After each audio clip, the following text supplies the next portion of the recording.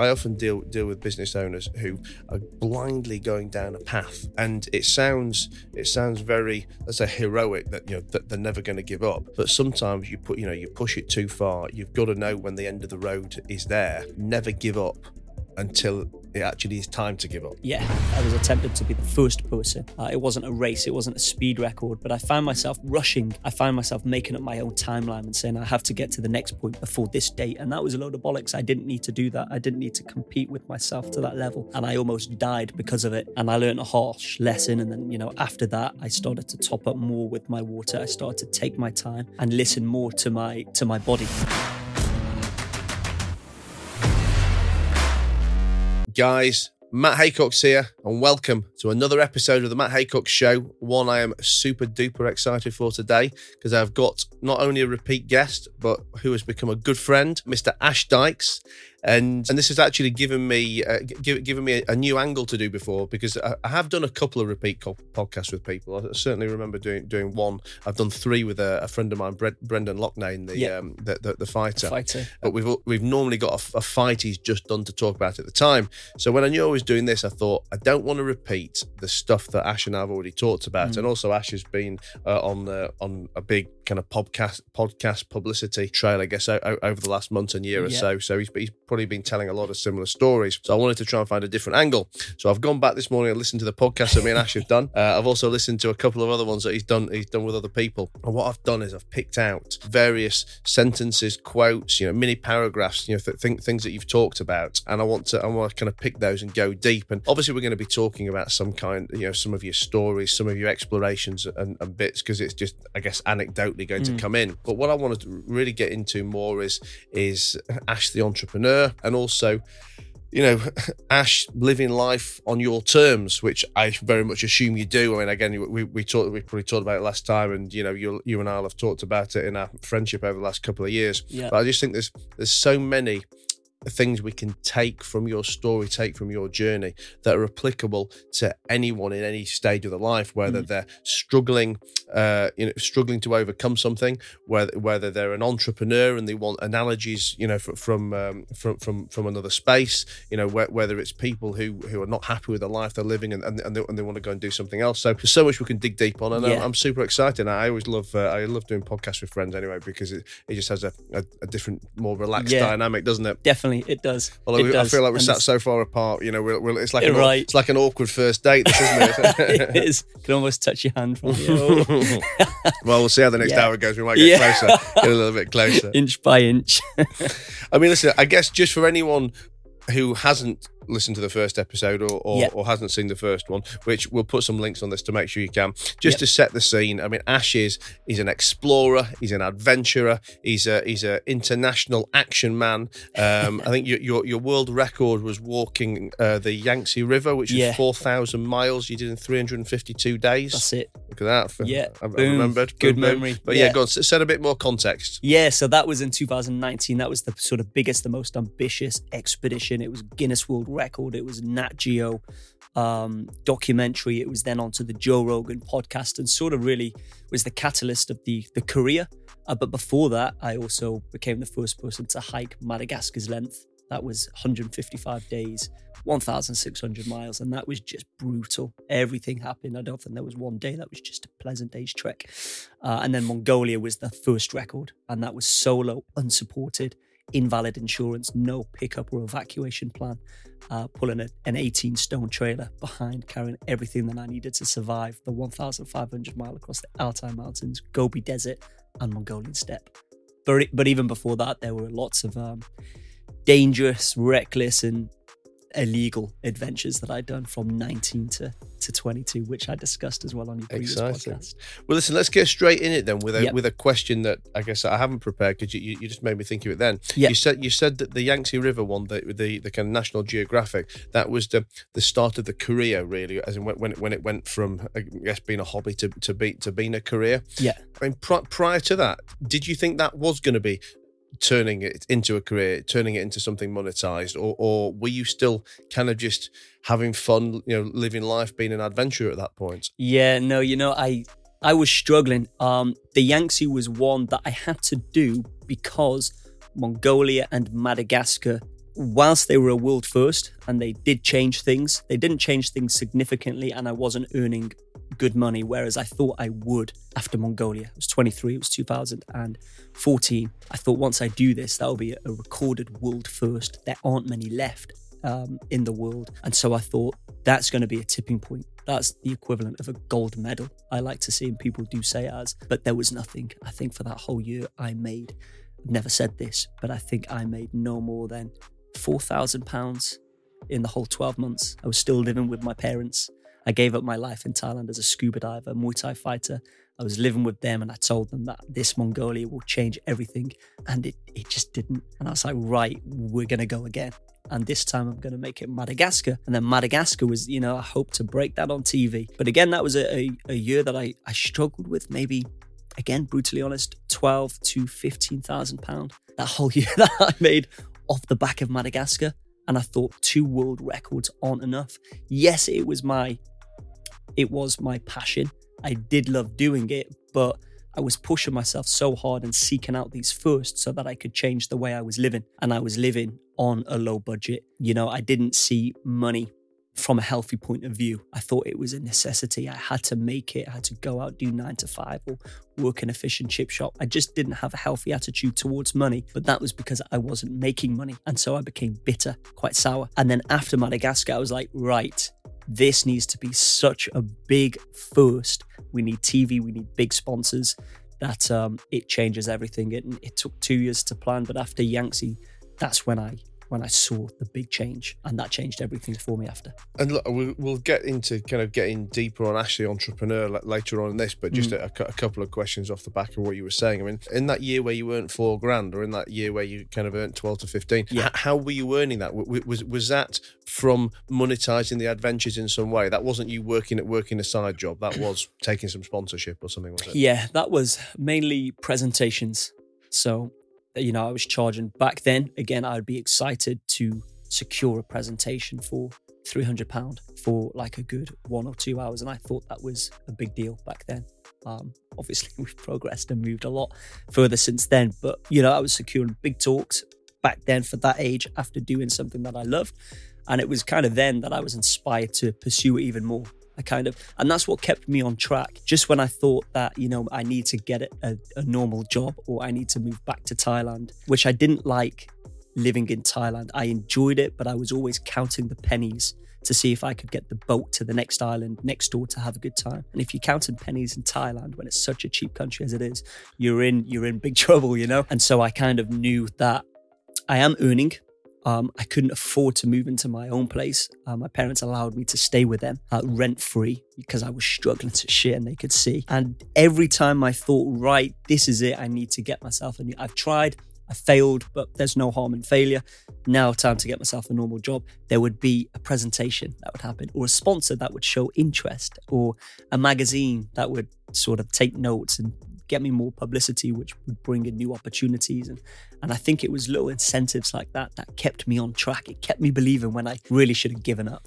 I tell you, it's funny though, because you said something a minute ago, which I'd actually made a note of when I was listening this morning, about the fact that you moved on to your next adventure because you were bored of earning money by being a scuba diving instructor and getting paid to do Thai boxing fights in Thailand. I'm thinking, what level of adventure must you need in your life to think? I mean, the entire world must kind of dream of, or not, never mind dream, be scared to think of a life of living in Thailand, being a scuba diving instructor, getting paid to be a fighter. I mean, it's like a Thai James Bond, isn't it? But for you, that is just too boring. Yeah, it's funny. And you've got to move on and find the next kick. Yeah, exactly. Yeah, I think with scuba diving, it became just a job, and it's kind of like with everything, it sounds good and exciting. I guess it's the same with skydiving instructors as well. It's great, but then when you teach it as your job, and I know some skydiving instructors, they actually get bored or they want more money from it because it becomes very repetitive, like any job. And so with scuba diving, I was kind of like,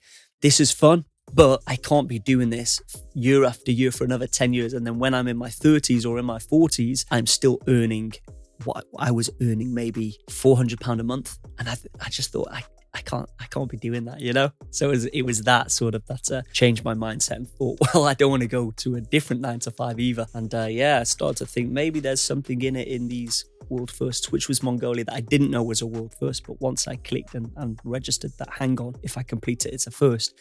It's that got my brain ticking, thinking maybe I can do something after that. And tell me, how do you feel kind of coming back to? I mean, everyone just coming back to, and obviously you live in England. England is home. Yeah. And I think about this from my own personal perspective that and obviously I've got a much lower sense of adventure than you. But now I live in Dubai. I mean, I've been there for the last 2.5 years, and when I come back to England, I find it.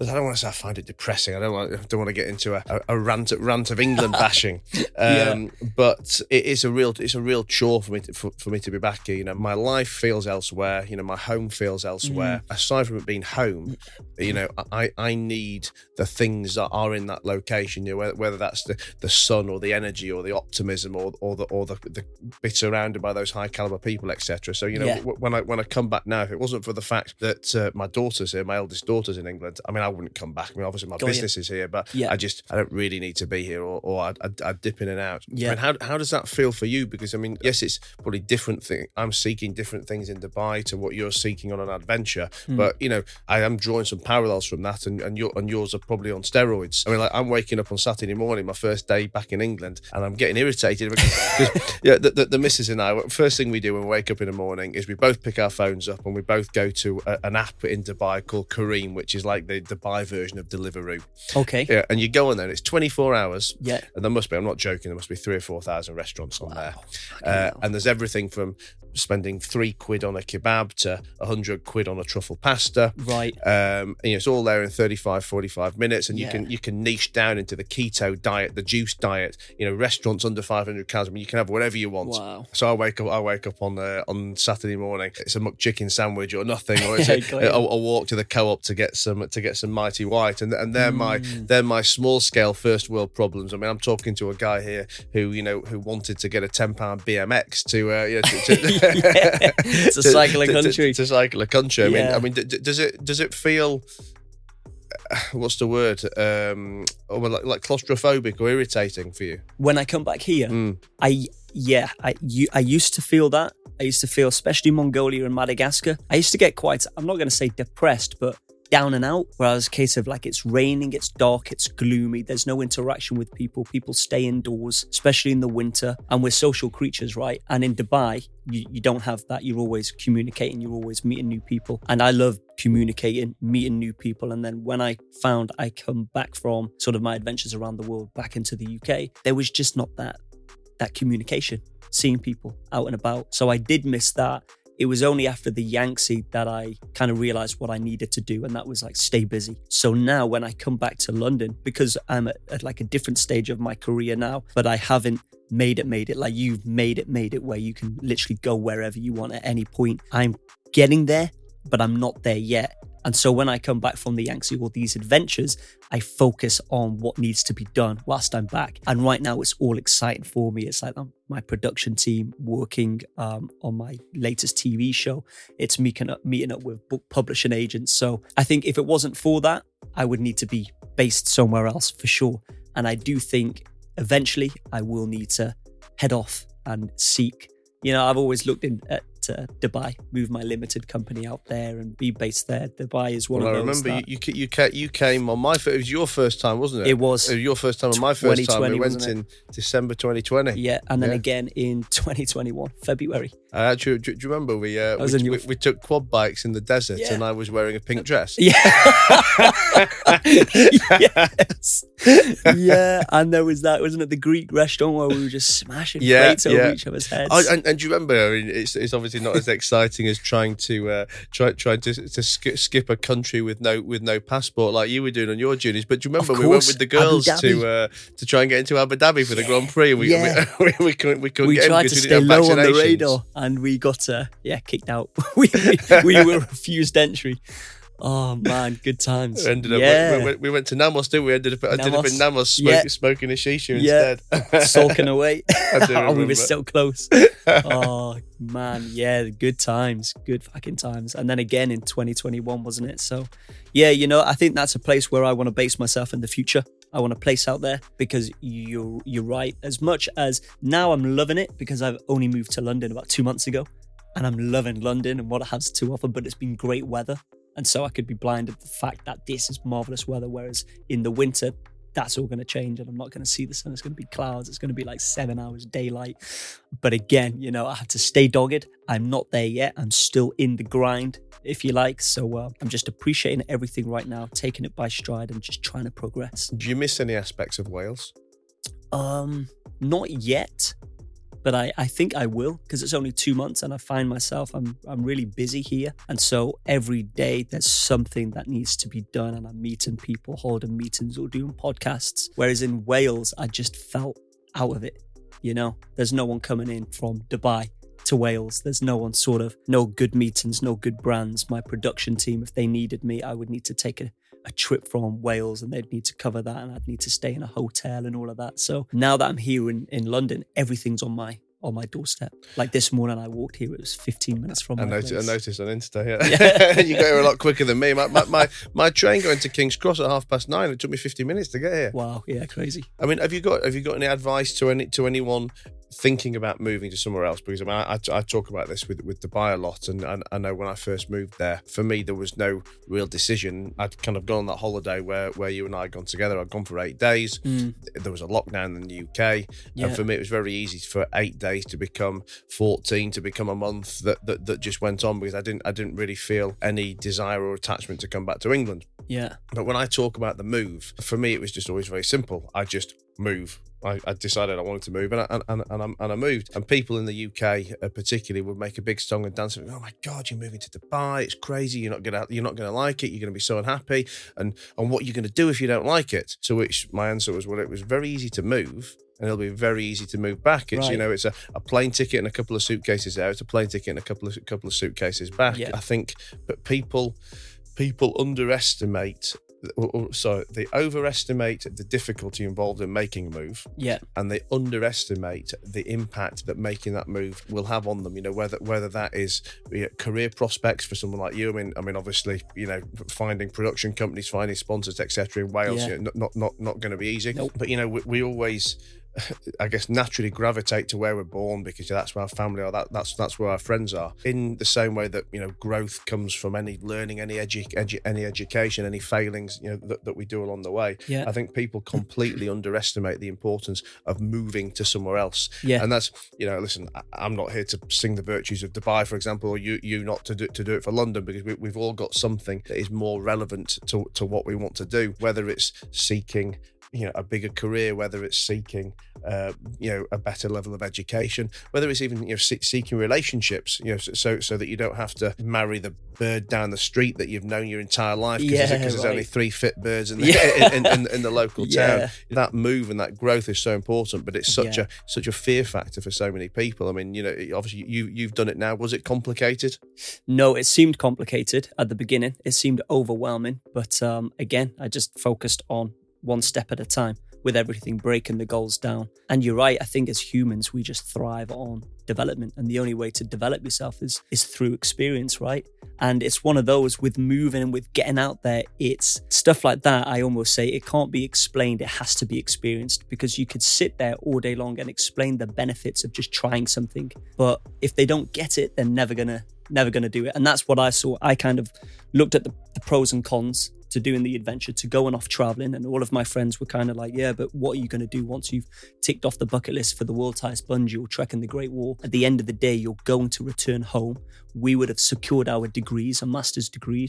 We would have moved on with our careers, found a job that's paying well, and you'll still be traveling, ticking off bucket list after bucket list. And I knew that wasn't the vision. I knew that I was going out to travel in order to learn more and experience more, which would then open up new opportunities and options to life, because I knew my careers advisor was wrong when she listed 8 different occupations that you could potentially do. I knew there were hundreds of thousands out there. It's just I wasn't seeing them where I was currently based. So sometimes you just got to get out of that box, haven't you? Absolutely. And you're right, if it's a big move, you can always move back. You can always move back. If it doesn't work out, at least now you would have experienced it. You would have figured it out. Me coming to London, it's been one of those whereby I kind of think I should have moved sooner.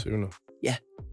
And I think as well, I always find that people use money or finance as an excuse, and they say, oh, it's very, very easy for you to move to Dubai because you've got a business or you've got the money to do it. I mean, my circle of friends over there is everything from okay, yes, very wealthy people, but massage therapists, personal trainers, PAs, sales. I mean, any what would be considered a normal job in the UK. Not people with big money, with big earnings. With big savings. Married, got kids, moved their family sometimes, right? Absolutely. Okay, it's an economy plane ticket, not a first class plane ticket, or it's one suitcase and a cheap flat, not 10 suitcases and an expensive flat. Right. But within reason, your only limiting factor on this is your fear and your mindset, not your finances and your ties. Yeah. 100%. And I think it's that lack of understanding, right? I think when someone doesn't really know where to start, it's just easy not to start. Whereas if you look at locations, if you find the relevant contacts, if you can speak to someone who's done it before, then you put the picture together and you find out, oh, hang on, it's more achievable than I'm anticipating here. But I think people like to scare themselves. And I know that all too well with the sort of Mongolia trip. Everyone was saying that's impossible. It can't be done. People have tried. People have failed. People have almost died. And it was a case of, but that's them. As long as I do it properly and manage it correctly and do it on my own terms, my own timeline, then maybe it's doable. Well, that is a nice segue into what I was going to have as our first question from things that you've historically said, actually. So I heard this quote from the well-known podcast, The Matt Haycock Show. Nice. You said last time we spoke, you said just because someone hasn't done something doesn't mean it can't be done. And this resonated with me as well, because I suffer from people in business a lot, kind of almost like turning that the other way around, basically saying this is the way other people do it, and therefore this is how we should be doing it too. Right. I've obviously never thought in those terms, because I've always wanted to, I guess, break the mold or find a way to do what hasn't been done before. And it was only over the last few months that I'd actually come across the concept of, well, not the concept, but the definition of first principles thinking. And I started to read a bit deeper into that. And I guess being a new father again, I'm going to be looking forward to hearing why. Right. And for anyone listening to this, who doesn't know what first principles thinking is, it's effectively you're breaking everything down to the earliest stages. And kids are the prime example, because they'll go, why are we wearing that today? Oh, well, because we're going to at the office. But why do we have to wear a suit in the office? Well, because we're supposed to be smart in the office. But why? And then ultimately, most of these things, you tend to hit a point where it's, well, just because that's what we've always fucking done, you put your cutlery like that, or eat your food, whatever it may be. And I suffer it a lot in business, because people who've come from particularly bigger organisations, very, very much like to say, well, that's how they do it, so we should be doing it too. Whereas 9 times out of 10, the people who you're looking at aren't actually achieving an outcome that you want anyway. It's just how they've been doing it, and what we need to do is break it back down to its beginning principles and find a way to get what we want. So I mean, you were effectively saying the same thing, but in an opposite way, because you're trying to achieve things that other people haven't done. And particularly, I know when you did the Yangtze thing, someone had tried to do it, and he this was not just a someone, this was, I think, from memory, like an ex-military guy, a Navy SEAL, a very experienced explorer. And not only had he tried to do it, he'd failed 3 times, he'd been evacuated, but that wasn't enough to put you off. Just because he hadn't done it didn't mean there wasn't a way for you to find a way. So I think it was a very important quote. Definitely. And I just want to dig a bit deeper on that, because it applies so much to business and life in general. So I remember that clearly, and I remember it really getting me down, because I did have massive doubt. And this was Mongolia, so it was the desert that I was going to cross. And this guy, not only was he a Navy soldier, but he was a desert explorer. And I was your sort of beach bum living on an island, fighter, scuba diver, 22, no military background, and had never been to a desert before. I was living on an island, And so I think with that and the list that he sent me of all the different challenges, he dropped me a note, the guy directly who had attempted 3 times. And it was, incredible is the ability to continue no matter what. And that quote terrified me. I didn't know what he meant by that. It didn't make sense to me. I was there out thinking maybe that's his polite way of saying you don't stand a chicken's chance. Or maybe he's rooting for me and he's saying you've got to do something incredible to get through the hurdles that I face. I didn't know. And then when I started to speak to more people, and sort of they were putting more doubts and fears into my into my head saying it's impossible. Experienced people as well, people who were local to the country. What did that guy say to you? You're nuts, don't do it. He didn't. He said, look out for the dangers, and then left that incredible as the abilities to continue no matter what. But the dangers were sort of like drunken nomadic drifters, grey wolves, stagnant water, dry wells, snow blizzards, sandstorms. And it was a big list. And it did put me off. Did you ask him why he never tried a fourth time? I didn't ask. But I think he suffered psychologically. I think he was out there and it's just his mind, and then the dehydration on top of it. The desert just does something to your mindset when you're out there, and you've got to stay strong and remember your why, which again is great for business, right? In business, you're dealing with a lot of money, you're dealing with a lot of people, a lot of sort of decision makers, and there's big risks involved, and it's easy to just sort of bail out when you could be so close to achieving something great. I watched, I don't know the name of it. It's the Nike. Have you seen the new movie on Netflix? It's about Nike and how Nike, it's brand new this year, made a decision and took a huge gamble, because it was Nike third place, Converse, and then Adidas. And Nike were trying to be the top dogs for footwear, but Nike at that point were just laughed at. It was like, you can't compete with Adidas and Converse. And they had this vision of trying to get Michael Jordan on board. And Michael Jordan wasn't anything special then. He was just sort of, this guy was a headhunter and he could see something in Michael Jordan. So he took a risk and he spent all of the budget that they had, which was $250,000. And they normally split that amongst 3 players. And the 3 players that they had left, because Adidas and Converse snapped all the good ones up, weren't that great. So he said, look, there's a guy that's showing big talent. Let's invest all the money in him. And the boss was like, no, we can't do that. It's ridiculous. And like everyone was laughing, WME management laughing at him. And they ended up going ahead. And Michael Jordan said no, because why would he accept the same deal? And so what they ended up doing is giving him an allocated percentage, which was the first time that was ever done from business to athlete, of footwear ever sold. I think he got 1%. And we will create your own line and call them Air Jordans. And he agreed to that. And within that first year, they were hoping to make $3 million. They went on to make $400 million. I'll have to Google this and watch this later. Check it out. I watched it the other night and I was like, wow, talk about business and taking risks. That just jumped them right up. And right now they make $4 billion a year on just that line, just Air Jordan line, still to this day. Wow. Tell me, because you said a minute ago about obviously, parallels with business and not giving up. I guess there's the old expression in business of never giving up, and the right time to give up is never, etc. But I also believe, from a business perspective, that never give up until it actually is time to give up. Yeah. And this is normally a mistake that I guess earlier stage business owners make, not necessarily early stage ones, but people who've never been through something utterly catastrophic and detrimental. And yeah. I mean, my backstory involves a very spectacular bankruptcy at 27, 28 years old. And I actually look back now and think that I was lucky it happened to me. Right. I probably didn't feel it at the time and didn't feel it for a few years thereafter. But I always very much believe that you only learn from the things that go wrong, not from the things that go right. Yeah, and it's these it's these formative experiences that give us the knowledge we need. And often and particularly in business, because I always say that there's no there's no kind of scoreboard. Okay, there's the money, but there's no skill scoreboard or let's say intelligence scoreboard in business to kind of sort the wheat from the chaff. And someone who starts in business yesterday, today is a business owner, and they kind of, in their deluded minds, most of these people think, well, I own a business, therefore I'm a business owner. It's probably a bit of ego, a bit of pride and delusion, but they're very afraid to go and ask for help and I guess ask for assistance, find mentors. Whereas if that was a sporting context, you wouldn't say, oh, I bought a football for the first time yesterday and I'm going to go and have a kick around with the boys from Man City. Yeah. Because it would just become completely obvious. You would never in your life be there, never mind tomorrow. Yeah. So these things that go wrong in business, you probably never get the chance to experience, or hopefully never get the chance to experience them. So what I find so often with people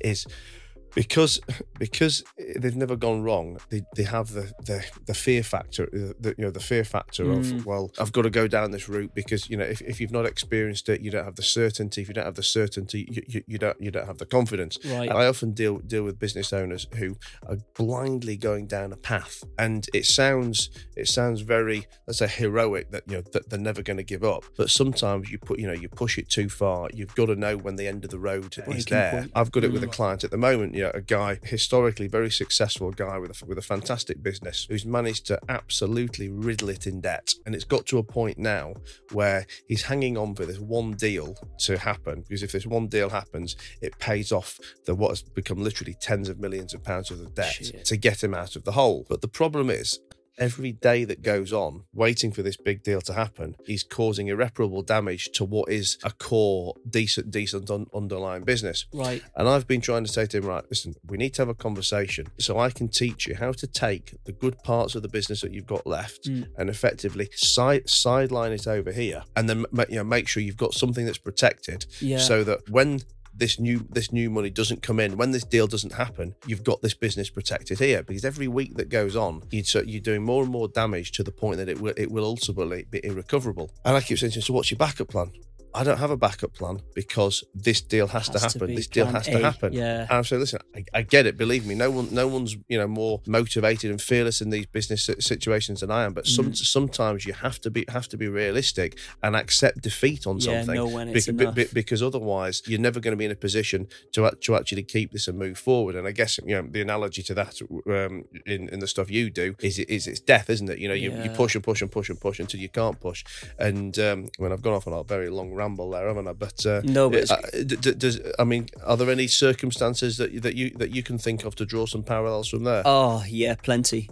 And I think even in the Gobi Desert, the way that I was pushing myself, and it turned out to, I was kind of competing with a speed allocated time that wasn't there, because with that it was just, I was attempted to be the first person. It wasn't a race, it wasn't a speed record, but I found myself rushing. I found myself making up my own timeline and saying I have to get to the next point before this date. And that was a load of bollocks. I didn't need to do that. I didn't need to compete with myself to that level. And I almost died because of it. And I learned a harsh lesson. And then, after that, I started to top up more with my water. I started to take my time and listen more to my body, because if I did push and I was focused on speed record, then I would have died trying to do it, and it would have been game over anyway. And same with the malaria one, I guess, listening to my body and having that plan B of, okay, if tomorrow is no better, I need to just hold my hands up, admit defeat, I get myself to the nearest city, because what's the alternative?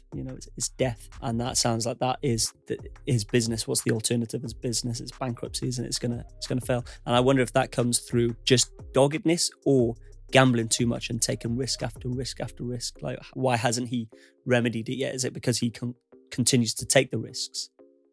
You're asking me? Yeah. Why is it not? Oh, it's not remedied because the deal he thinks is going to happen is absolute fairy tale. It's never happening. Yeah. And if he was, I wouldn't even say if he was more experienced, if he was not emotionally attached to the situation that we're talking about, he would be able to, like, if you were telling him that story and it was nothing to do with him, he would say, Ash, you're a fucking lunatic, mate. That deal is never ever happening. But he is so invested and emotionally attached to this situation, because if this deal doesn't happen, the knock-on effects are so catastrophic. It's just making him have these blinding glasses that think it's going to happen. I saw a video of yours as well, actually, when you were talking about emotional attachments to investments, and you were saying it's important that you don't think on your emotions and you keep it separate, but it's also vitally important to have options. I think it was your place in Dubai that you put an offer into. You rested for 7-8 weeks and just let it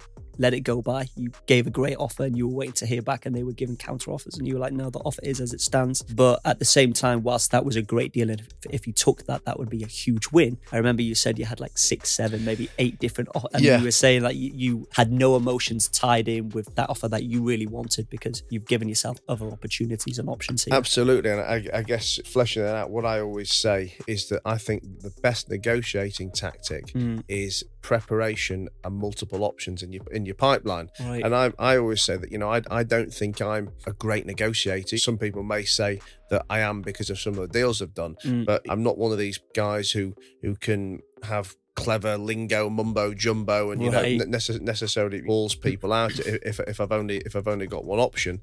My strategy, which I really believe can be applied by anyone, because all it takes is hard work and preparation, is to make sure you've got a big pipeline, whether that's for sales, whether it's for buying something. So I mean, you talk about my apartment in Dubai, where I was totally unemotionally attached to it, because I knew that if that one didn't sell to me, then I've already lined up 6 or 7 or 8 other ones. Right. When I went to buy my boat, I identified the boat that I wanted, or the model of boat that I wanted. I could have quite happily not had it. I wanted to buy it, but I could have quite happily not had it. And I went and found 10 people who were all selling the same boat, and then went to offer every one of them 50% of the asking price. Right. I say, for me, it's the world's simplest negotiating strategy, because ultimately it relies on catching the right person on the right day. My ex-wife, she always used to ring me up and she'd say, I found this horse that I want to buy for our daughter. You're good at negotiating. Ring them up and make them sell it to us for cheaper. And I always used to say, I don't have some magic trick. I can't make someone sell something for less than they want to sell it for. You can only get something at a particular price when there's a willing buyer and a willing seller, at a mutually agreed price on a particular day, and if you want 10 grand for it and you don't need to take less than 10 grand, I only want to pay for 7 grand, so pay you 7 grand. I can use all the banter in the world, but it's just not happening. What I need to do is I need to find 10 of you, because there will be one of you, or maybe 10's too small a number. Maybe it's 20, maybe it's 30. That's why I would say that the effort's done. The effort's done at the beginning. And you put your effort in the beginning. The back end looks easy. But if I've got 10 of you, or 20 or 30 of you lined up, there will be one of you who's just had a credit card bill drop this morning, or who's just the missus needs to leave them, or whatever those circumstances are that are going to put him in a tougher financial position than you. Or you're just about to go on your next adventure, so you think, fuck it, I could do with a bit of cash. And that's the trigger point. And that's the only way you can do it. Got you. Because I remember seeing that video, and I actually took inspiration off that for TV shows, because I found myself constantly focusing on one channel. That channel's Channel 4 in the UK with Mongolia, and we were unsuccessful. We didn't get that on any TV platform, but I went again with Madagascar, and we were unsuccessful with that. We didn't get any TV platform, and I remember it.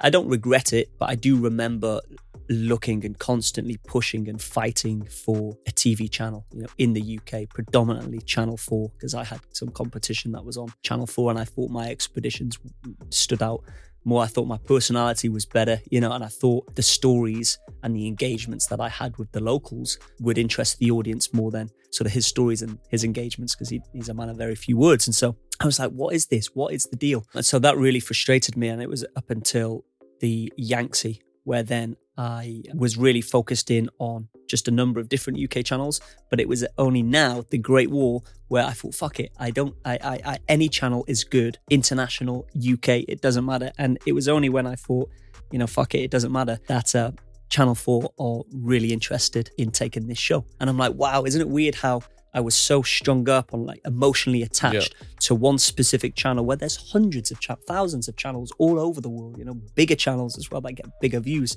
But UK is my home country. Channel 4 is the one that I really wanted to look into. And it's only when I just let go of all of that and opened myself to all the rest of the channels that they come floating in, and potentially close to taking it, fingers crossed, touch wood. And I was just like, wow. And I remember seeing that clip that it was probably only a few months ago, right? And I just, it was the same with me. Don't take things personally, for like rejections from different sponsors. Don't get so caught up on working with a specific brand or a specific TV channel, because there's so many opportunities out there.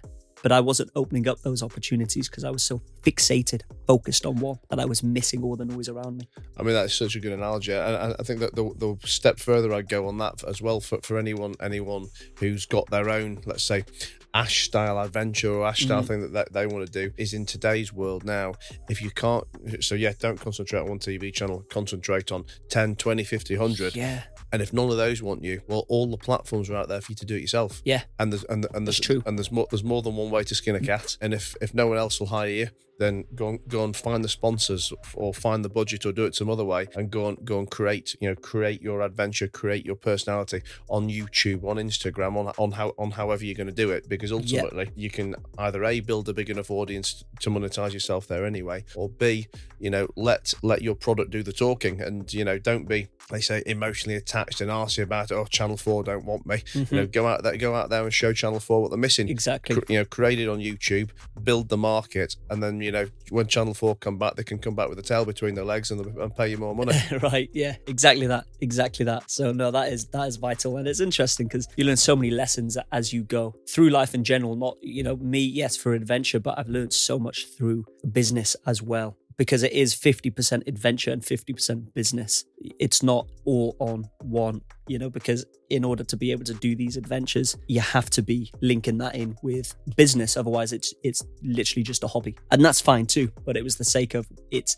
For me, it was this or back to working in a fish and chip shop. Or it was this or back to working as a scuba diver in Thailand on like £300-400 a month. And so that's why I really focused so much on this. But then I've learned so much during the process, And that's what I love. You kind of do whatever career path you're on. It's never just as straightforward as you like to believe. There's so many things intertwined into that, right? We've had to deal with different book publishing agents and speaking agencies and, how to build a brand and how to market. It all ties in, and I love it. I have grown to love it. And now I have a healthier sort of mindset when it comes to finance because of it. Because yes, it's taken hard work. Yes, I had to, really suffer, but it's all coming together now. Talk to me about death. About death. Obviously, when I was listening to some stuff back this morning, you mentioned a couple of times of various situations that you've been in where you thought that could have been the end. Yeah.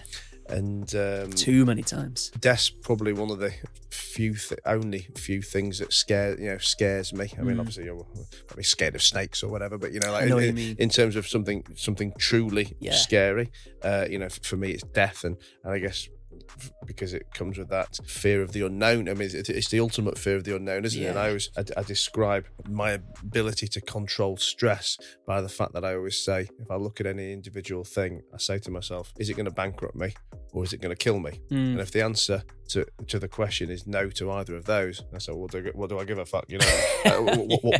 What is it to be stressed about? Yeah, it's so true. A lot of people struggle with that though, right? Yeah, no, completely. And having been through the bankruptcy thing, I also know that isn't as bad. And having been through it, I've got the kind of, I guess, the knowledge and skills to deal with it. But there is no one yet who can come back and tell us tell us what it's like to be dead. Yeah. But I guess I only talk about it from the situation of knowing that at some point I will die. And not fancying it. You've stared down the barrel of the gun, probably literally as well as figuratively, multiple times. I guess questions: what does it feel like? How do you motivate yourself to go on? Did you really think you were going to die? Were you scared? I don't know. Just talk me through it. Maybe give an exact story to put a bit of context. Yeah, I will. Because it's funny, but because I've experienced, near death a number of occasions, I know that it comes in a number of different forms. The feelings and the thoughts surrounding whatever situation that you're in. Like catching malaria was totally different to what I thought and I felt in the Gobi Desert, where I was alone and there was no person, and I knew that death was certain if I didn't make it. Malaria is one of those where I had guides with me, I could communicate with people, and I didn't realize it, but I was very quickly dying, a lot more rapidly than my time in the Gobi Desert, but I just didn't know it, and I felt safer because I was. So I was going to say, you didn't know at the time you were dying. It was just when you heard from the doctors afterwards what was going on. I didn't even know it was a disease. Didn't even know I had malaria. I could just feel my body dying. Yeah, I think is the best way to put it. And when I say dying, I could feel myself going deeper and deeper into this agonizing pain, and then almost into a more of a numbing pain, which sent me into delirium. I was pretty delirious. I started to sort of hallucinate. There was sort of not necessarily objects, but more voices in my head. And I tell you, one scary example is the morning where I called it quits and I said, I need to get to the nearest city because this isn't dehydration. This is some form of disease of some kind. I woke up in the morning and there was about a 45-minute mental battle I just saw water on the side and I needed to get my water, but I was also exhausted and I was fucked. And I was drifting off to sleep, dozing off, and I could hear two voices in my head, scarily enough. And one voice was, I remember it just whispering calmly, just do nothing, go to sleep. It will be a painless death. There's no feeling, you won't feel it at all. Who's like your voice or just an inner voice? Yeah, yeah, just an inner voice, because my head was scrambled. And then the other voice, the voice that made me sit up, was screaming, like, get up, get out of here now or you're going to die. And it was that voice that was louder. It was almost like you can internalize that with negative and positive thoughts, and how you should always listen to the positive, because the negative's never going to do you any good. But in that case, that was very real. And it was the positive that sat me up. I drank water. I told my guide, I need local transport now. And when I say this, it was all very slow, weak, like painful movements. We got transport. I arrived into the hotel because I was effectively quarantined because they didn't know what kind of disease I had. They took my blood and they came back and said, you've got falciparum. And if you were only 3 hours later, bearing in mind I was trekking and had the disease in my system for 5 days, and it usually kills you within 24 hours. If you were 3 hours longer, you would have potentially slipped into a coma and therefore died. And that was when I was like, whoa. So that, it only dawned on me there and then, like, holy shit, I was actually dying. I could have died a few hours later, or traffic in the road, whatever it might be, because it was a good 6-hour drive to the hotel. Punctured tire, that's all it could have took to finish me off. Whereas in the Gobi, I knew I was dying, and there was no way around that. I missed the point of pickup. I was thinking about my friends. I was thinking about my family. How did you get out of that? I walked. There was no other option other than to walk my way out of it. And so, because the point of pickup, if I pressed the evacuation, or it wasn't evacuation because I had invalid insurance and I couldn't afford no helicopter pickup like the previous. It was text only on an InReach Explorer to my guide, and it would take him at least 3 to 4 days to get to me if he found me on time. Wow. And that's a big question mark. And then another 2 days for him to get me to safety. And I honestly, at that point, didn't believe I could survive 6 days. So what kept you walking? I think it was a couple of things. I remember one point feeling sorry for myself, hiding under my trailer for an hour at a time. It was 40 degrees Celsius. It was a 120 kilogram trailer that was pulling through soft sand, which meant the wheels were digging into the sand, making it feel like 500 kilograms. There was no breeze, no natural shelter. My organs were almost drying up, and I had these sort of the last remaining dribbles of water at this point when the well was dry. Wow. Well, that was meant to be my pickup point for extra water. And that's when I realized I'm fucked. Hadn't seen anyone at that point 4 or 5 days, not a single human. Realized that at that point I've missed the point of backup. I was delirious, hallucinating again in a bad way, just dark. I remember filming my time, and I've never shared those clips with any. And I think there was some clips that I deleted because I just didn't want anyone to see what I was saying. Were you scared, or were you kind of so fucked that, because I'm trying to think of some, let's say some parallels to the rest of the world here and business, and I guess in those circumstances you're probably so fucked as well that you kind of can't think can't think anything anyway. With malaria, I remember with malaria, at the point that I got into the hotel, I collapsed on the bed and everyone was just spinning. I saw 2 doctors above me, their heads were spinning. At that point, I didn't really feel much pain. So I didn't really know, how close I was to potential death. But the Gobi Desert, oh man, I felt every inch that I walked, and I was super wet. Whilst my head was still scrambled, I could just feel all the pain. But yeah, it was pretty brutal out in the desert. But then there's a time where I was held up at gunpoint, and that was a different scenario. That was me overthinking, like, he could just shoot me and kill me right now. And that's different to being in the Gobi Desert. It's different to facing hypothermia as well. Which I have faced hypothermia, and that is more numbing. That is where I had to keep my body alive. I was shaking it, and that was a fight where I realized I cannot sleep. I could feel my body about to faint, and I had to shake my body. I had to stay awake. I almost had to fight this fainting feeling. And so I think in the face of death, I think there's that internal survival instinct that everyone has and will fight. They just don't realize it until they face it. And I think maybe that is the equivalent potentially that you can put towards business, right? When you can see it really going into the shitter, You can think and plan all you like about what might happen or how you might react, but it's only when you're days away from the business going bang, or you'll know more how to explain it, that then you know what you're sort of made out of, and you pull different contacts. And I'm trying to think of things as well while you're talking. I think it's a funny one, isn't it? Because I mean, I always give the death and bankruptcy analogies and parallels. Yeah, but then I also think when you're gonna die as a human, we'll immediately lose all our ego, won't we? All our pride. We'll do anything. We'll ask for any help. We'll give anything away. We'll cry, scream, beg, kill, steal, whatever we need to do. Yeah. But I do feel in the business world that bankruptcy death could be avoided so many more times if people would apply the same logic that they would if they were going to die as a person, and put the pride to one side, put their ego to one side, and treat it with more severity. And ask, well, not even so much the severity, because they probably know the severity, but it's like, still not wanting to ask for help, or still thinking that they know best in a particular situation. And right. I don't know, like if you're underwater scuba diving and you're a novice scuba diver and your tank's fucking up or you're hyperventilating or something, you would think it's completely normal to ask the scuba instructor, like, what do I do?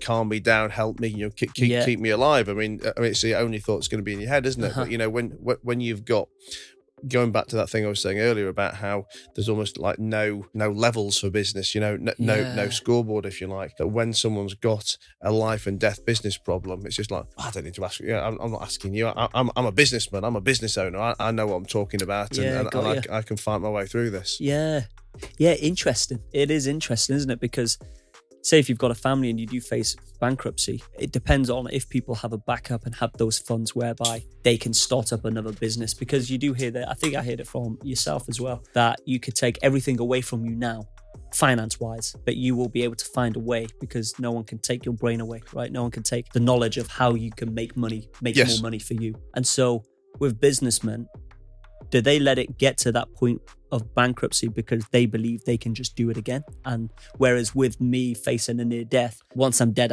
there's no second chance.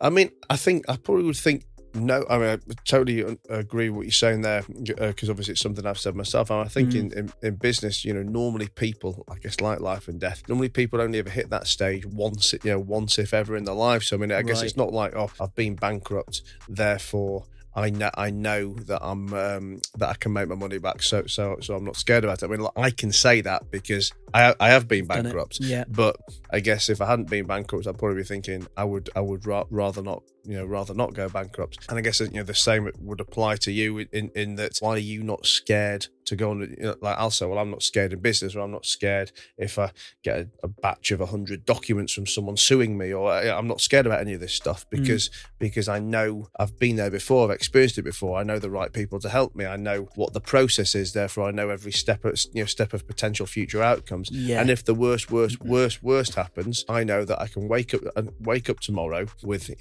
no money. And okay, I'm not saying I want to be. I would obviously rather wake up in my house with my car or whatever it is. But if I had to wake up tomorrow, I know I've got the skill sets and the network to be able to go and make money again and start getting paid again. So that's why I've got no fear in any of those situations. And I would assume it's the same for you in your situations, that you're not scared to climb Everest or you walk the Yangtze or whatever it may be, because you know that extreme heats like this, extreme colds like that, if someone attacks me, I can fight, or whatever it's the, just through the steps of the experience, journey, isn't it? And building up those track habits, I think. And that's often why people say, so in Mongolia you've almost died, why would you even contemplate Madagascar? It's like, well, because I didn't die and I managed to get myself out of that scenario. I survived it, therefore I'm able to go again, because I know that I will never be dehydrated again. Yes, a different challenge might come, just as business is always never the same challenge, it's different challenges. And then with Madagascar it was malaria, but I knew why and how. I think it's more the unknown that scares me the most. It's like with Mongolia, I knew that a well could be dry. I knew that I had confirmed water sources mapped on the map. Yes, that was my fuck up, but I won't fuck up like that again. And it's the same with malaria. Yes, I was taking anti-malaria medication to prevent malaria, which covers you only 80%, but I ate a dodgy eel, which gave me diarrhea. The pill went in one way, out the other. Malaria got a hold of me, but I was still fighting it with the anti-malaria slightly, hence why I survived 5 days and not 1 day. And so next time, eat proper food, drink lots of water, don't eat a dodgy eel. And that I wouldn't have contracted. So it's through different experiences and track habits that you build up, you become more, you have a greater understanding of your capabilities, right? And know how to experience different things. And that's why I'm able to then go off again and do another bigger, better, more ambitious sort of expedition time and time again. It's because I'm always learning and I'm never trying to make the same mistake twice. So when you and I first met it was in October 2020. That's when, yeah. What, for the podcast? Yes, that's when we first met. October 2020. It was the summer. I think it was actually July 2020. No, I'll tell you why it wasn't. Because about 10 days after you and I met, I climbed Kilimanjaro. Got you. Okay. Nice. Yeah. Which I did. I remember that. So it may have been the very end of September, but I climbed Kili in October. So you and I met very end of that, very beginning. Yeah. And so I guess not that I can talk with any experience like you, but having done something now, I can relate to some of the bits you're saying. But I made a note of a few things that you said this morning, which all I think tie in for anyone wanting to do something. You said about the importance between mental and physical, and that 70% of anyone trying to achieve something is mindset. The other 30% is physical. You said that we're far more capable than we give ourselves credit for. So we've all got the ability to shoot high. But most people just don't, and those who talk about it but never do it, and people fail at the first step. So a few different but related things, and it all kind of resonated very much with me with the Kilimanjaro trip, where looking back at it now, listen, I will say it was very tough, and I'm sure I'm sure anyone wouldn't find it a walk in the park, no matter how fit you are. But I look back at that as an experience, and very much say that anyone who's got two arms and two legs that work well, as long as you've got no health issues, I fail to believe that anyone with the right mindset can't get up there. Right. Yet as a challenge, it's something that 0.0001% of the world have done, and is looked at as something super difficult, super high that only achievement. The elite can do. Exactly, and it just really resonated with me as to the importance of that mindset. I mean, I know when I did it, I agreed in a drunken dinner in July when JP said he was climbing it, and I said, oh yeah, sod it, I'll come along with you and do it. I then caught COVID, so I was bedridden for a few weeks, so I never got to train. Lost your training. I bought some boots that didn't fit, so I mean, literally by the time I'd got to base camp to actually start to do it, I think I'd climbed 2 of the 3 Yorkshire peaks, and the only reason I hadn't done the third one is because on the second one I bloody bust my ankle, so I couldn't carry on. So it was hardly a great training experience. But I tell all of that not to say it in a story that, oh, Matt's so great, he can climb a mountain without doing any training. I say that if I can climb a mountain without doing any training, then anybody else in physical, safe physical condition can do the same too. The right mindset. And it really resonated with me how much it is just such a mindset thing. Yeah. 100%. I think a lot of people are way more capable than they give themselves credit for, right? And they write themselves off too soon. What motivates me as well is seeing other people do these crazy challenges. Like Mike Horn in his 50s, he's like jacked, he's ripped, 6-pack, circumnavigated the planet via both poles, unmotorized, walking through the North Pole in the winter. Permanent darkness, had a polar bear sit on him as he had to cover his own mouth and nose as it was rummaging through his sledge. So he had to be super silent. Sir Ranulph Fiennes, in his early 70s, I think it was, who ran the Marathon des Sables. It's like a marathon in the desert over 50 degrees Celsius. So I look at that sort of shit and I'm like, well, myself, I'm youthful. I train hard. I've got a good mindset. Of course I can do this or I can do that. Or I like to think that I can, and then I go out and try it, because there's always people out there doing fucking crazy things, and I take inspiration from these people.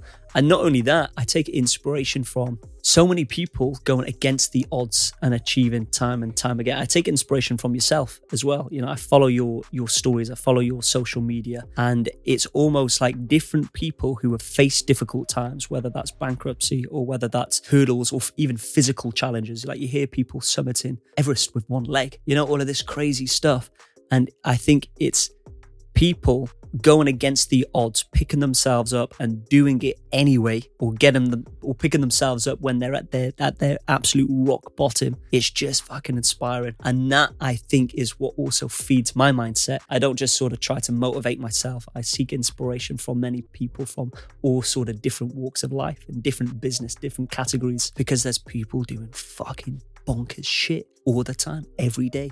And I think as well, that's why it's so important to surround yourself by the right people as well, because you say we don't give ourselves enough credit for what we're capable of. I'd actually probably go further than that and say we probably once did give ourselves credit for it. We just allow the negative people around us to talk us out of it and tell us it can't be done. And in the same way that, you know, being surrounded by 4 or 5 positive people, or 4 or 5 people, you know, with a 6-pack is going to get you a 6-pack, or 4 or 5 people who can scale a mountain will probably get you somewhere to scaling a mountain. Being surrounded by all the negative people that say I can't do it, you can't do it, you know, laughing you down, talking you down, is ultimately, you know, what chips away and makes you think it's, you know, inverted commas normal. You know, what's normal? Well, what everybody else has already told us. Yeah, and I think we've got to cut those people out. I cut my old friends out of my life in terms of hanging around with them often, because, you know, late at high school and in college, it was that mindset. It was that mindset of, you know, go to college, go to university, do a 9 to 5, you know, pay bills,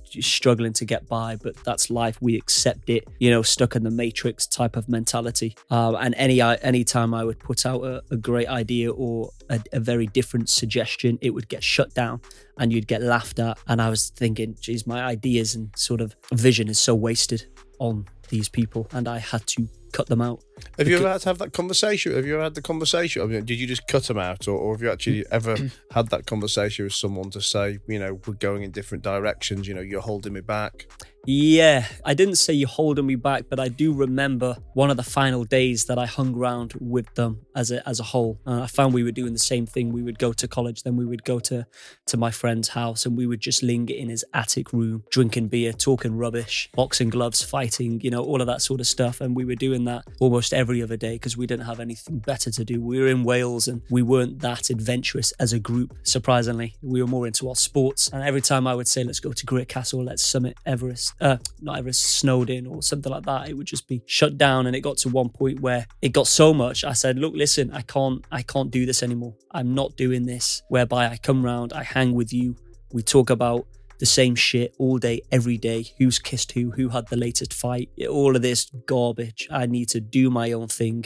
I have some good visions, I need to tackle them. And I remember that was one of the last days. And, you know, after that, I think it was the next day, I started up boxing. I put my car on for sale. I had this plan to travel and was now tackling different ways where I could make money. I was lifeguarding, I was waiting on, and I was working at a fish and chip shop in Wales. And it was one of the single best things I ever did. And there's a perfect example. I just cut them out. There's still a few that I meet up with and I talk to who are still friends, but I'll meet them one-to-one rather than like the group. Yeah. And I think that was the best thing I did, because then I really tackled, and I probably moved things forward. What would have usually took me 5 years with them, say if I stayed on track and wasn't sort of demotivated from hanging with them, what would have taken 5 years hanging with them, I did in like a year and a half. Have you seen any of them take inspiration from you and kind of, you know, better their lives in any way? I think so, yeah. I think I have. Not directly. They've not said it directly, but they will write and comment every now and then, and they will be nice about it. You know, I'm proud of you. And out of the group we hung with, you know, it was always you that was going to go on to do big things. So they've said nice things, and I guess they're at that part of their life where they do look back and they do reflect, and hopefully they don't have any regrets, because, you know, each to their own. But I think maybe they do look and think, yeah, he needed to, I understand why he needed to get out and do his thing, because he needed to go there to get where he is now. And we were probably holding him back. Tell me, the first journey, or some of the journeys you did with a partner. Yes. And then I think ultimately he decided that the Yangtze one was a step too far. The Mongolia. Is it Mongolia? Yeah. Is a step too far, and you kind of separated. Talk to me about that partnership, and obviously it's a leading question again, slinging it back to a business type analogy, because I guess, for me in business, you can either have the right partner where 1 + 1 = 3, or you've got the wrong partner where it's taking you backwards, or almost as bad as taking you backwards. You're almost like Siamese twins who neither of you bring anything different to the equation. You just both end up splitting the pie. What was your partnership like? It was a great partnership towards the beginning, where we were doing these adventures and travels for the pure love and passion of it. Because this guy, I would throw an idea out. It was Matt Norman. I'd throw like a great idea his way. Let's cycle Vietnam on 10-pound bicycles, for example. And if I was most of my other friends, they would have said no to that. Whereas he was like, oh, okay, I like the sound of that. He would go with it. He was a friend from Life Garden. He was also my next door neighbor. Yeah. And so we saved the money. We worked hard together. We raised the cash that we needed to then leave at the age of 19. And any sort of idea, because the ideas were always sort of springboarded off of me, because I would have this sort of vision whereby I wanted to get off the tourist route and visit the locals and learn about the culture, the traditions, and about myself, and do these adventures. And each adventure that I suggested, he was up for it. And I also suggested, how about we do our scuba diving qualifications and work and live in Thailand? And he also agreed, and he did that too. And he was living in Thailand. And then he could see that I was niggled for a good year, whereby I was talking about more adventures to him. And at this point, he was quite happy, quite content. He was living in Thailand. He was learning the Thai language. He found a second home, and I could see that he wasn't as enthusiastic as me anymore for these later adventures. And then I came up with this, took a while, but I came up with this idea about Mongolia, and I started to do my research. I ran it by Matt, and Matt at first was like, yeah, that sounds good. I don't think he thought that I would actually do it. He probably thought this is another one of Ash's crazy ideas. But the more I looked into it, the more excited I became. And when I realized it would be a recorded world first, I then started to talk to him about the business side of that, saying, look, man, if we are the first recorded people ever to do Mongolia, we'll be down in the history books. We'll be fucking publishing books. We'll be in the newspapers, magazines. We'll turn it into a career. My enthusiastic sort of 21-year-old, as I was at the time when I was planning. And I think he was just like, oh, yeah, that would be cool. And I had this sort of blueprint of potentially how we could make this big. And then one night, I remember a stormy night in the hostel, because we were staying like in an 18-bed dormitory. That's all we could afford, even though we were instructors. I remember saying, it's going to be fucking dangerous though, man. And I was telling him about the wolves. And I was like, can you imagine being in your tent, it's thundering outside, and you hear a pack of wolves like howling, surrounding your tent. You're there with a fucking knife and a torch, like shit scared, sweating. It's cold, -20. And that next day, he just never mentioned anything of it. Every time I would suggest, are we ready to move on to next steps, he would just be like, And then I realized then I had scared him mentally to the point that he didn't want to do it. But then I later learned that that's the best thing you could possibly do. And then people who would want to join me on future adventures, I wouldn't tell them the best things about it. I wouldn't tell them the highlights. I would force them to visualize the darkest, most terrifying, shittest times that will happen when they're with me. And if they were put off, amazing, because when you joined me, you would have bailed or been evacuated or would have died. Whereas if they weren't put off and they still had this enthusiasm, I know that, wow, okay, amazing. They're going to be great.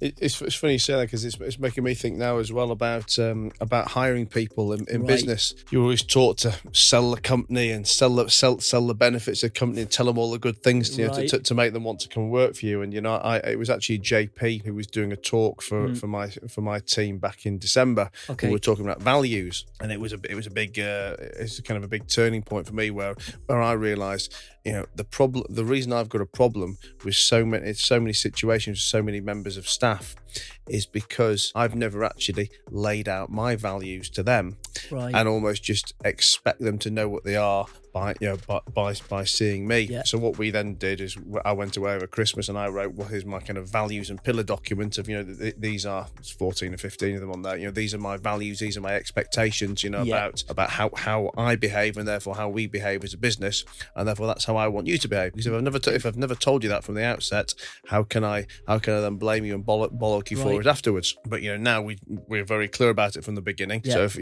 if I say, I don't know, you're expected to be proactive, or entrepreneurial, or we love to work at 11 o'clock at night on a Sunday. Well, if I've never told you that before, then how can I expect you? But now I have told you. So if you come and you don't do it, then I've got every right to bollock you. And I guess it's just the same with that, really. If you only tell everyone the good stuff, then yeah, for sure. And I think it goes one step further to say that when a UK photographer came out, he flew out from the UK to China to join me for 3 weeks on the Yangtze hike. We were met by a landslide. And I said to him, look, this is a pretty dangerous landslide. There's no way around it. The mountain range is too big. We could detour, but I would add 3 days, and I've already got a year along. I don't want to add any days if I can help it. And I gave him 2 different options of how we can cross that. And I said, get rid of all your ego, get rid of your pride. There's no ego out here. It's life or death. It's not a case of winning or losing. I want you to scout those 2 locations. I'm going to leave you to it. I'm going to go off for 10 minutes and leave you with your own thoughts. And I need you to come and tell me whether you feel you're capable and confident enough to be able to tackle one of the 2. And I was like, and don't lie to me, because when we are halfway over the landslide, if I then see on your face, which I will, that you can't continue, there's no turning back. I'll be leaving you with the wolves. Yeah, as in like it was so bad, the landslide, that he almost couldn't turn and do a 180 and go back. That's how sketchy this was. And I left him for 10 minutes. And whatever decision he makes is the right decision. I would go, because I don't know his capabilities. I know he came back and he said, no, the risks are too big. And that was day 1. 6 hours into day 1 when he was supposed to join me for 3 weeks, and he made the right choice. I was like, yeah, let's go back and send you on your way back to the UK. And we did, because it's at that point where you've really got to lay it out for them, and they can only tell you from that point whether they can do what you've set for them or whether they can't. And he had a wife and a kid back at home as well, so the risks were just simply too big. And I kind of left it on him, which was good, because I don't know anyone else's capabilities that joined me. And I think 10 of the 16 people that joined me were evacuated. Wow. And I got to a point where I just put a stop on the expedition. No one could join me, because I often forget, and you'll know from business, I didn't give myself credit for what I had achieved and experienced. Therefore, I would just let people join. Like, yeah, of course, it's only like sort of hiking, but it's survival, watch out for the wolves and bears. And straight away, that's enough to freak people out. Well, they don't know how to, it's like me trying to join them as a photographer and like trying to keep up as a pro photographer. It's like, I don't know what I'm doing. Whereas they were in my industry then, and they were kind of like, fuck this. Tell me, where's Matty now? Your old neighbour Matty. Matt is living in South Wales. So I believe now he's gone through a number of different jobs recently, but I believe now he is helping to maintain and make products for yachts. You still friends? Yachts. Still friends. Yeah, he's married now. He met his girlfriend in Hong Kong on the app Bumble, which he recommended to me.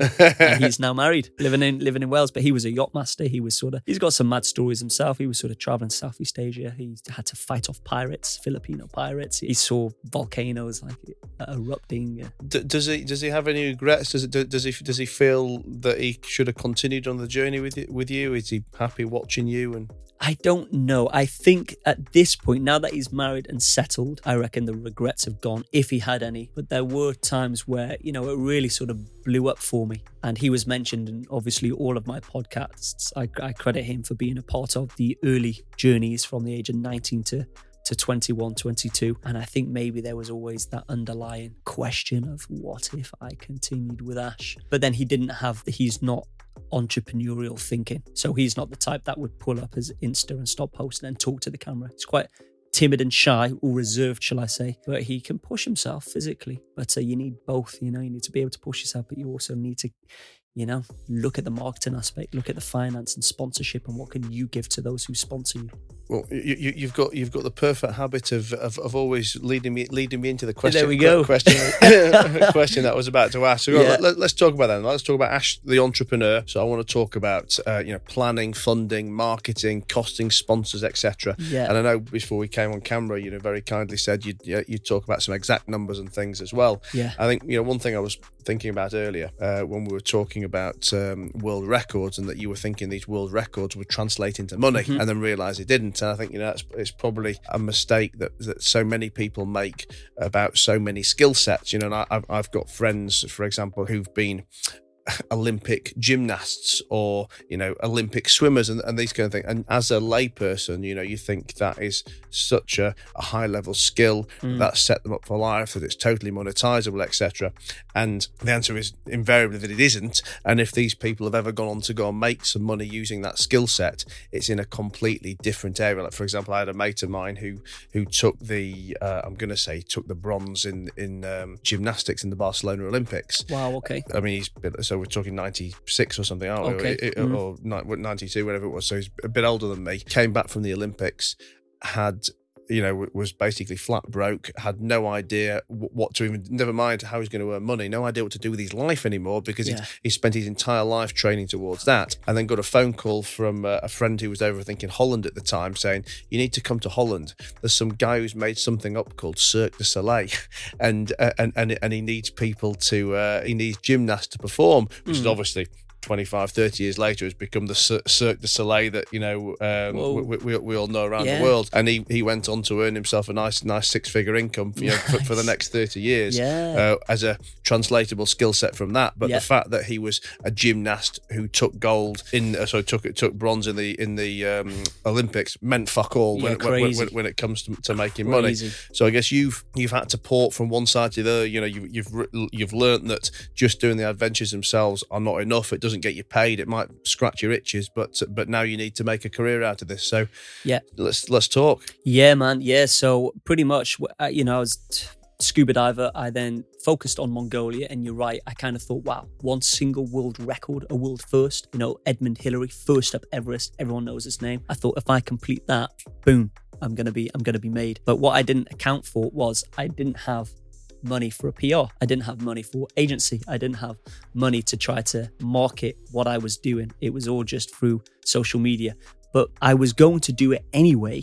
I was going to do the trip anyway, just for my own, for the experience, for the love, for the passion. It was only when I figured it was a first, I thought it's a no-brainer. There's a way to monetize because there's very few firsts left. Yes, you can have marathon across a country, or yes, you can have fastest person, but a first is so hard to find. And so that's where I started then thinking about press, about marketing, about after that, maybe I can do some TED Talks, maybe I can publish a book, maybe a TV would like to take the show if I manage to self-film it. Maybe I can turn myself somewhat into a brand where that is monetizable, and I can start working with different brands who share the same ethos of carving your own past and being first to do something. And so already from that age, I was 21 thinking about all of this. I knew I was onto something. And I did it. I almost died. I completed it. I think we reached about 250 million, which at the time it seemed a lot in terms of global reach, BBC World News, you name it. And then I came back, and then it very quickly went quiet again. Very countly went quiet. At that point, I was 100, 200 pounds in my account. I was living with my parents. Still at that point, I couldn't couldn't get gym membership, so I was training in my back garden, and I realized, fucking hell, this is difficult. This hasn't brought anything in, and I don't want to be lifeguarding. I don't want to be a waiter again in Wales, but then I don't want to go back and earn £200-300 a month as a scuba diver. So I was stuck in limbo land, and then I realized it took a bit of work, but I found another first, and that was Madagascar. But it was only when I did a UK theatre tour after Mongolia. Sorry, I forgot about that. Okay. And that was that brought me in, about, being honest, about 4 to 5k, and that's pretty much all as I earned for that whole year. Were you so how many theatre did you do? Were you the only speaker? Yeah, I was hosting my own theatre. There was 13 different theatres across the UK. It was 90 minutes. Just an evening with Ash. Similar style, yeah. It was called Breaking Mongolia with Ash Dykes, but it was 90 minutes like that. That was my only income for the year. How did you promote that? How did you sell it? And I guess that, because I'm trying to put this in context for people watching or listening to make some analogies for the things that they do. And again, also when you talk that into real money, if you did 13 things at 4 or 5 grand, you're probably getting 250 quid a throw or something. About that. And I'm sure I had to cover my own petrol, rent out a car, because I couldn't afford a car, so I rented out a car, did a partnership with a local dealer, whereby they would do it cheaper. So I managed to get around with that 13 venues. Took about a whole month of my time. Couldn't go anywhere. Had to be based there. And that it was when I was doing that tour, I spoke to the speaking agency, because it was the agency Speakers from the Edge that organised that. And he said that is by far the cheapest world first record that he's ever heard of. It was $5,000 for a world first. Whereas if you take away insurance, logistical help, and flights, you've got $2,000 to get across the country.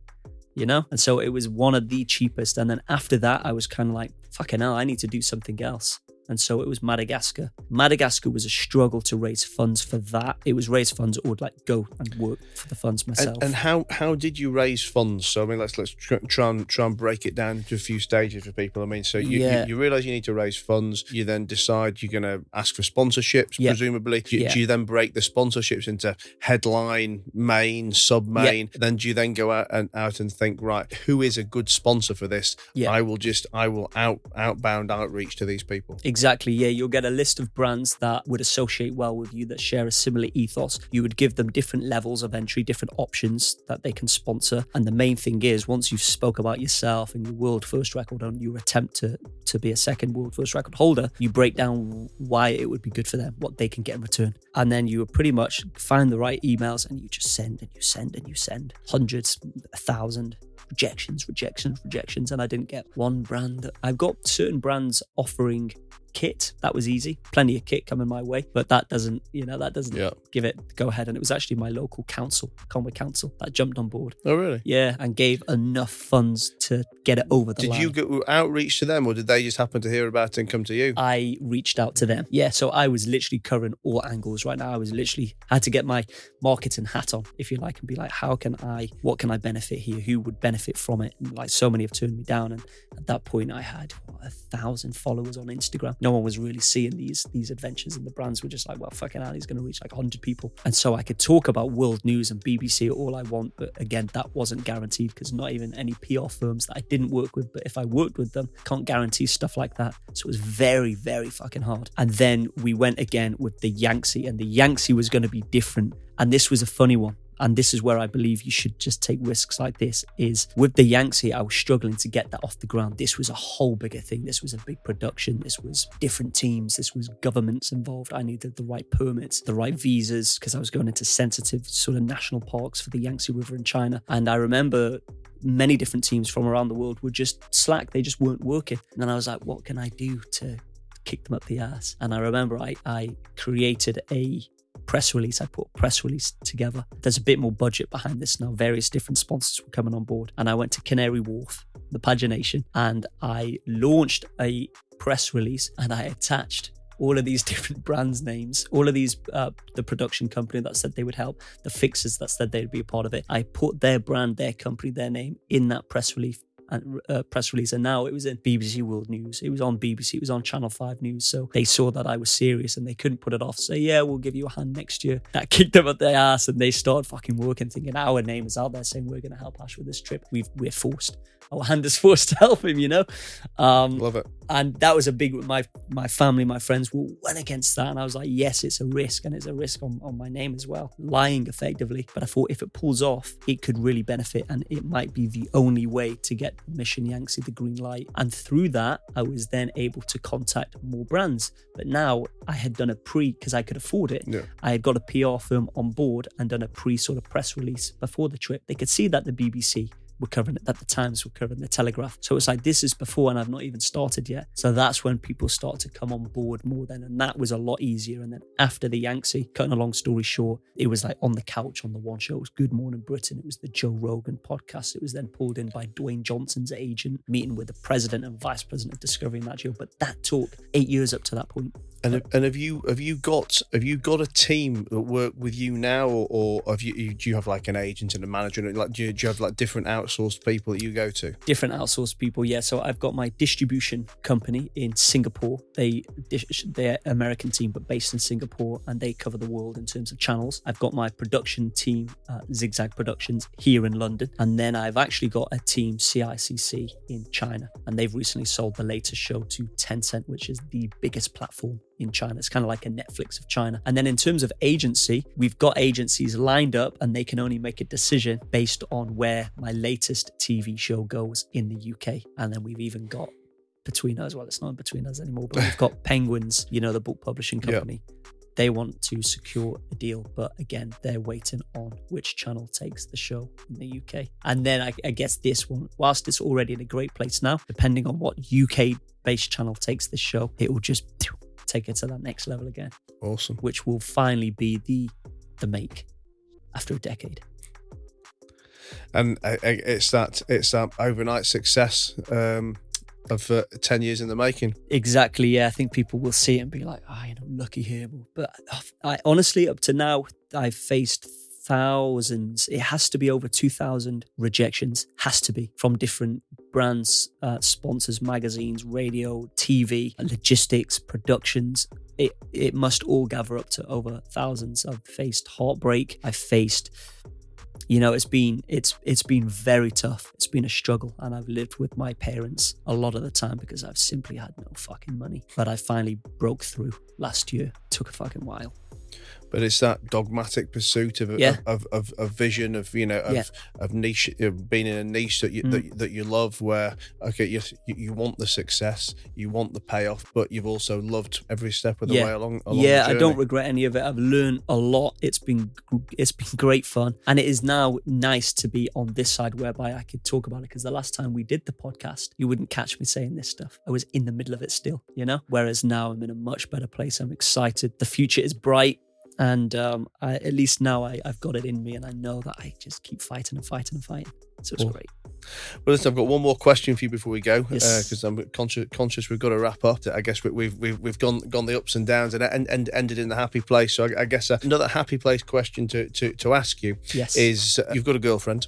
Yeah, we see you guys on Instagram a bit more now, and I know you're always post about happy to get back to her, and you spend a lot of time apart when you're on your journeys. Yes. Talk to me about the importance of the right partner as a relationship partner for success. And again, it's a question I always ask people. I talk about it from a business perspective. I've got mates who are professional fighters, professional sportsmen. You talk with them, and I guess you've got a very unique career where that right support is absolutely essential to to keeping your mindset right, to being in the headspace. And I always say that for any success, you either have to have the right partner or no partner. Yeah. And there's absolutely nothing wrong with being single. No. But you can, and it will be better to be single in the pursuit of success if you haven't got a partner where 1 + 1 equals more than 2. Yeah. And I can imagine. I mean, there's so many extra things that come into play with you. The fact that only you were apart for so long, you're probably apart. You're not even able to communicate. I would imagine. Yeah, sometimes. Just to watch you plan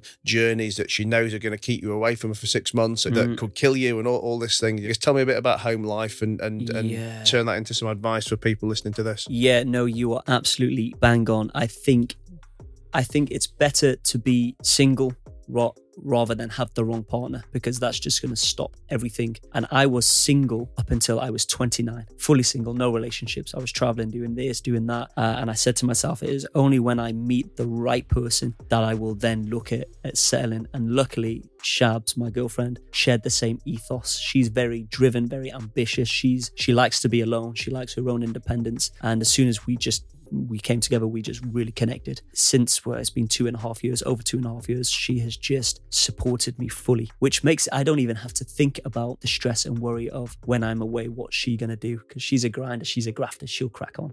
Yes, we miss each other a lot, and we are solidly close. And especially on this 4.5 month journey that I was away filming the Great War Show, that was hard, but we would video call when we could, when I was in the signal area, and she would always just be solidly in support and talking about, it's only 2 months left and then you'll be back here and you would have achieved the biggest steps so far of your adventuring career. And that was so important to hear, because it could have quite easily been the flip side, where she could have been resentful, and in right reasons as well. She could have found ways to say that this isn't fair and what you're doing isn't fair and I can't live with this. But right from the get-go, from very few first times dating, we were open books with each other. And I think you have to be, because you've got to be in full support of one another. And it's just like me with her now, as she's getting started in her career. I'm in full support, and she's got to do what she's got to do to get ahead. And if that means she's working till 11 p.m. or whatever it is, you do that, because you have your path, I have my path. We have a shared path, but we must equally support each other. Yeah, I don't think it would have been very hard, and a different story going to China this time around if I didn't have that supportive partner. Awesome. Well, listen, buddy, it's been a pleasure. It's been great. I tell you, if we carry on this any longer, I'm going to drink more Diet Coke and absolutely explode. So we better call time. But no, listen, it's been great to chat again, and it's funny because obviously, you know, being friends, we get to have some of these conversations anyway. But it's never the same as, I guess, sitting down in the kind of formal environment to actually dig deep on some of the stuff. But you know, listen, it's been a kind of a pleasure and an honor for me to kind of watch your journey over the last 2 or 3 years. Yeah, man. And I'm looking forward to seeing much more of the next 2 or 3 years, and I'm even more so looking forward to us doing our adventure. Exactly. I was going to say the next sort of YouTube or screening or whatnot that your audience will see, hopefully between us two, will be out there somewhere in the wild doing a cool adventure, man. I can't wait, mate. Yeah. Well, listen, for anyone who doesn't know you, where can they find you on Insta and stuff? Yeah, Insta, website, YouTube, which I've started putting more videos on there. It's just my name, Ash Dykes, and it's all there. Awesome. Well, listen, I'm sure you guys are going to want to follow much more of Ash. His stories are legendary, and he's a lovely guy to boot. So please do follow him, and I can't wait to do a round 3 with you as well. Definitely. Look forward to it. And guys, as always, I'm the Matt Haycox. That's TheMattHaycox on all things social. If you watch me on YouTube, you can listen to me on iTunes, on Spotify, wherever you take your podcasts. If you listen to me, you can also see my pretty face if you jump over onto YouTube. So give me a follow, press subscribe, press like, any of those things. If you don't already do it, and I'll see you in a future episode of the Matt Haycox Show.